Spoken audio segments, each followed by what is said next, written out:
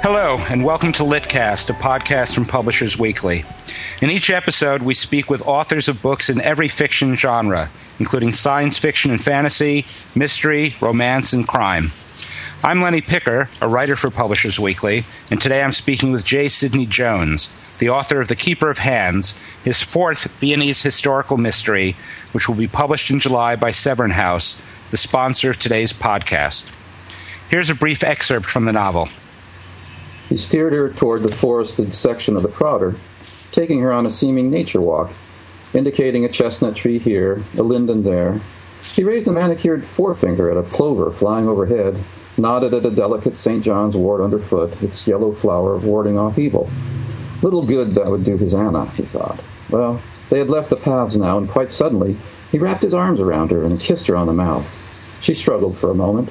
"What sort of a girl do you think I am?" she said with what he knew to be feigned outrage. "This sort," he said, giving her bottom a pinch. And that made her giggle. A bit of her spittle landed on his lower lip. They were well out of sight of anyone, and he hurriedly tugged off his jacket, spreading it on the ground. But she did not reciprocate. "Quickly," he urged, and then he added more coaxingly, "My sweet dove." Looking at her face, he realized that she had no intention of pleasing him. In fact, she was about to scream. He saw it building on her face like an infant that has just injured itself. She was not looking at him. No, her eyes were just diverted to his left. He followed the glance, and then, as her scream tore through the idyllic softness of the day, he saw it too. There, thrust under a low bit of brush, was the body of a young woman, the sort of whom he was normally attracted.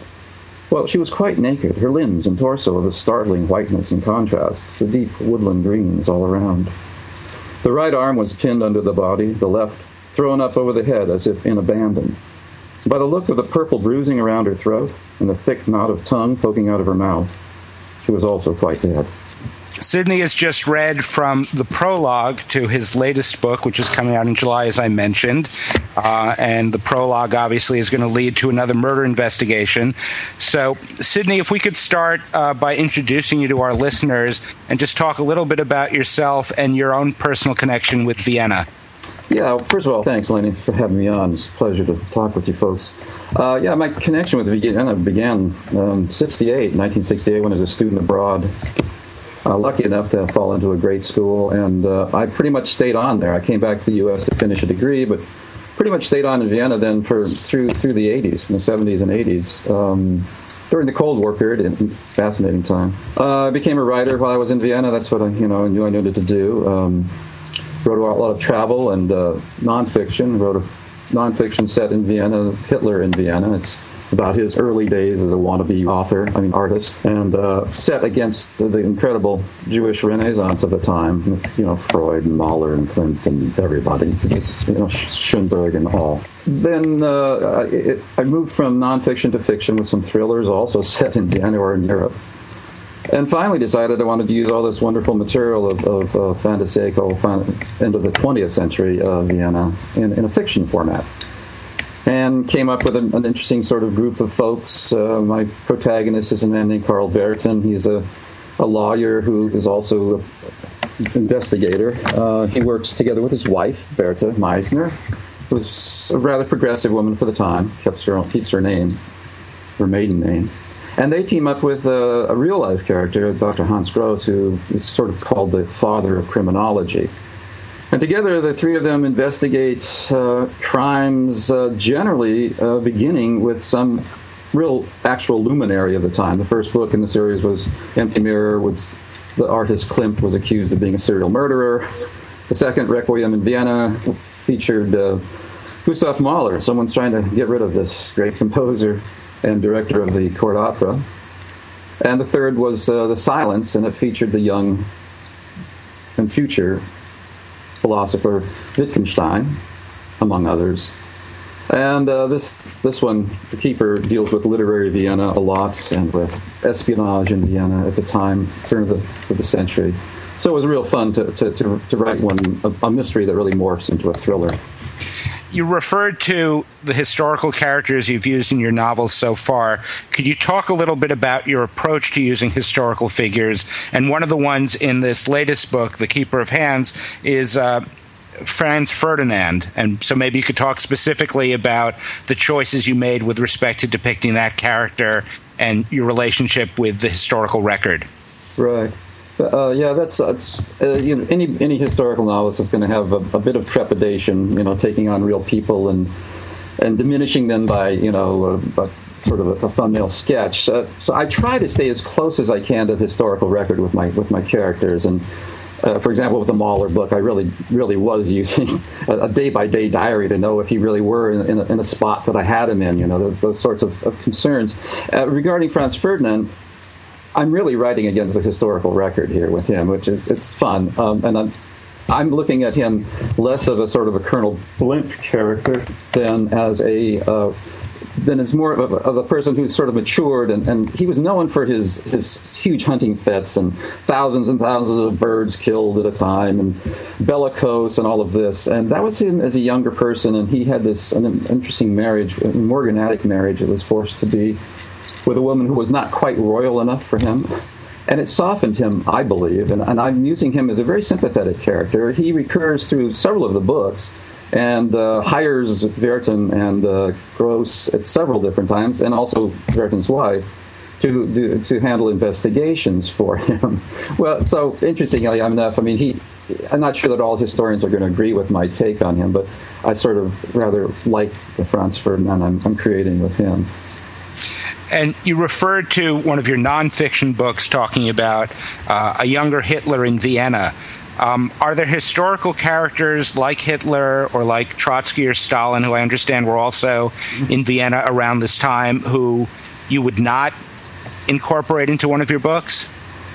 Well, I actually mentioned the name Freud once with the Empty Mirror, I believe it was. Yeah, the Empty Mirror, and he was out of town, and Werthin couldn't talk to him regarding some incident. And so I'm steering away from him because he's just so used. It's hard to do anything fresh with him.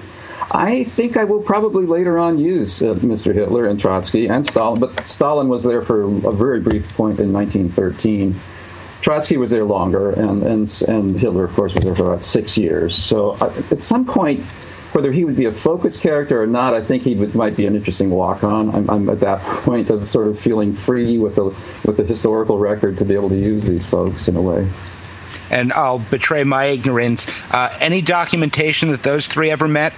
At least at that time? No documentation that I could ever come up with. And now you better believe, Lenny, I was looking for it when I wrote my Hitler in Vienna book, because that would have been a wonderful thing. The nexus would have been the Café Central, but Hitler at that point he never had enough money to go into a cafe to buy. He was really down and out. He was living in a homeless shelter, and there was a year and a half of his life that's untraceable. I couldn't find.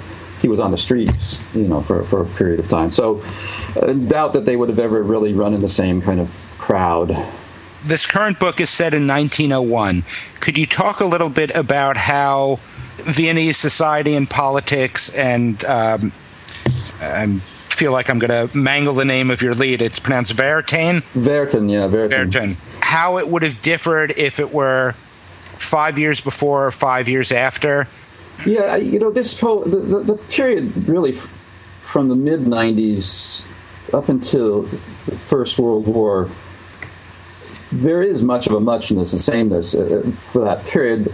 There are some differences in the political sphere, no. It may be becoming more radical. Radicalized, not the right word. Right-wing radicalized. The election of the Mayor Lueger in 1997, well, he was elected several times, but the emperor wouldn't allow him in because he was such a demagogue. But finally, on the third vote, he was brought in as a mayor in 1997, and so he instituted a sort of form of urban socialism, in a funny way, cradle to grave kind of stuff, to placate the lower middle classes, who he was really trying to get into his fold. He was the guy who said, "Ich bestimmt wer Judist." He was very anti-Semitic on one side, but then this phrase means "I'll determine who's a Jew." And once he was in office, then he brought in intellectuals and people who could help him achieve his goals. But still, he started demagoguery. So on that one front, yes, this time of 1901, it was 4 years into his reign, and already, as I've investigated in earlier books, anti-Semitism was a very, very powerful and potent and poisonous force in the empire. Culturally, also, there was a bit of change, from the the Jugendstil, the artist that we think of as Klimt with the kiss and all that, this wonderful stuff. It was beginning. They had become, I think, gotten to their apex by that point, and then you were slowly turning to people like Schiele and Kokoschka, who were more expressionistic. So there was that change. It's also from the Brahms, Mahler to the Schoenberg. He was started in this period in the early 1900s as well. So culturally and politically, there were vast shifts going on. The society, it seemed, the Viennese society, the chicken and the pot every Sunday, and it stayed pretty much the same. It was pretty conservative, pretty staid, and so it's fun to play off of that, right? It's to look at that kind of social dynamics, if you will, and to try to bring that into a fictional work at the same time. So you referred to Viennese anti-Semitism, and I understand the fifth book in the series is actually going to involve a blood libel against Viennese Jews. Yeah. How do you guard against, perhaps isn't the right term, but how do you try not to foreshadow or, sort of evidence the fact that where all this is going to end up, 35, 38 years later? Yeah, right. It's sort of writing with a sort of a guidebook in your hand and also with the history book in your hand. It's a difficult one. Well, it's a very good question.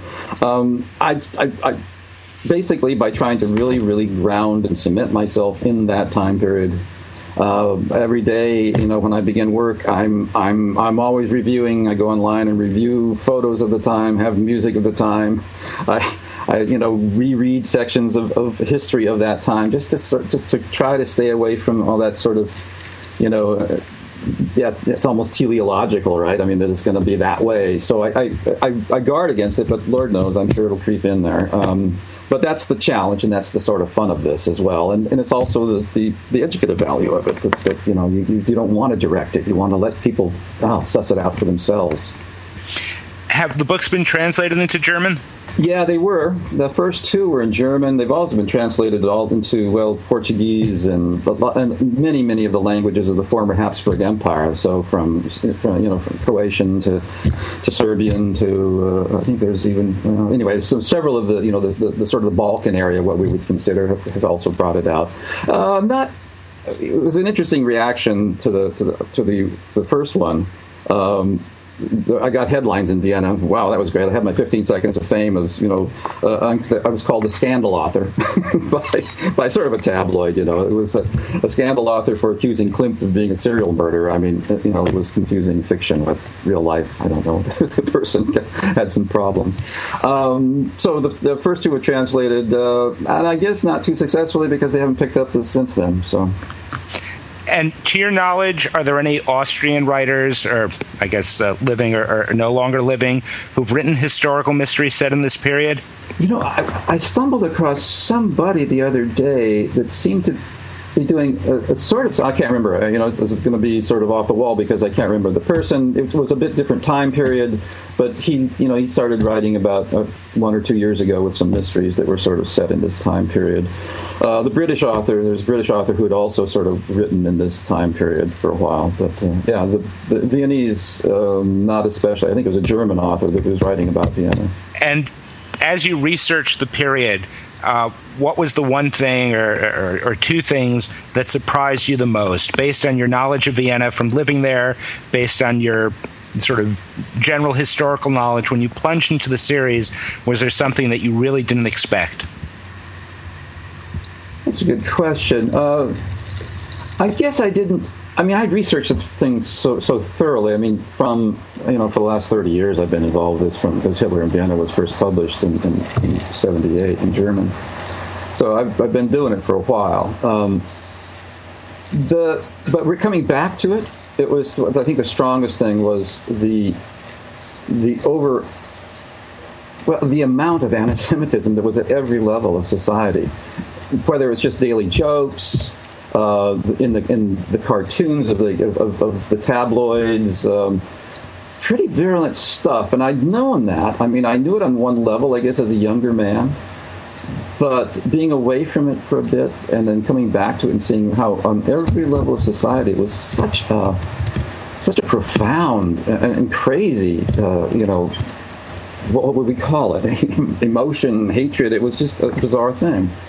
And I'm wondering if you could talk a little bit about the challenges of having a detective in 1901 Vienna. In other words, what the state of criminology was like, what were the things that were new that could be done, what were the things that we take for granted that they really couldn't rely upon. Yeah, well, that's the joy, that's the fun of Gross, because truly this man, I get at readings, I have, forensics people coming because they want to know about Gross, and I mean, they probably know more about him than I, but I have researched him a lot, and his criminology handbooks are intriguing because they take you back into the time, what was and what wasn't known. For example, I mean, with the first book, with the Klimt one, looking at blood spatter, they didn't know if it was an animal or human at that point. And then it took another few years to be able to detect that, and then they couldn't identify it to type, the blood type. So those were gone. Fingerprinting was a brand new thing, and Gross was a great champion of it. But again, there were very few records around for that. Gross was also his champion of crime scene forensics, where photographing the scene and getting it set. So there's all of this that's incredibly, I guess would be, new at the time, and we take it all for granted now. I mean, there's a lot of really fun stuff that way to play with. And there's the sort of cliche or the dictum that history is written by the victors. As someone who's done so much history and is trying to portray historical figures, what steps do you take to try to get as balanced and as accurate a view as you can of figures like Gross? Yeah, like Gross and like the everyday folk. And those I delight in picturing, because living in Vienna for almost 2 decades, I was familiar, and it was fascinating. The time I was living, it seemed to be a time warp. I mean, people's attitudes had changed very little, the folksiness of the folk people. So I feel like I can draw the ordinary person pretty well from that time as well. So I delight in doing characters that you never would meet in history, from cabbies to cleaning to the cook that works for Verton, and giving their backstories. That is, a major desire of mine, is to paint both sides of it, the side, the people who are never written about in history. So that's the joy of the series as well for me. And I referred earlier, you have a 5th book that's already in process, is that correct? Yeah, it's about half done, right. It features my major historical, because every book does have a real historical person in it. This one actually has the Irish author Bram Stoker in it, and who's in Vienna on a speaking tour. And he ends up with Verton in Steiermark, Styria, which is a southern province where my character once worked and where Gross is from. And they're investigating this series of really horrific murders, and that there has been talk not only of Jewish blood libel, but of vampire murders again, because this area was what was in the 18th century was rife with vampire rumors. And in fact, the Empress Maria Theresa had the vampire police there looking to make sure that there really wasn't such a thing as this going on. So there's Stoker, there's blood libel, which to investigate that is a difficult task, and it's one of these intriguing things where there's many plots that come together, including a scandal with the Lippitz on our horses and the breeding with this. So it's another one that's more outside of Vienna, however, than the others have been. Well, it sounds like you're lucky that during this time period there's so much rich material to draw from. Sidney, thank you for your time today. Again, The Keeper of Hands is coming out in July from Severn House. Look for it then and the following volumes in this wonderful historical series. That's Litcast for now. Thanks for listening, and check out PW's other podcasts at publishersweekly.com.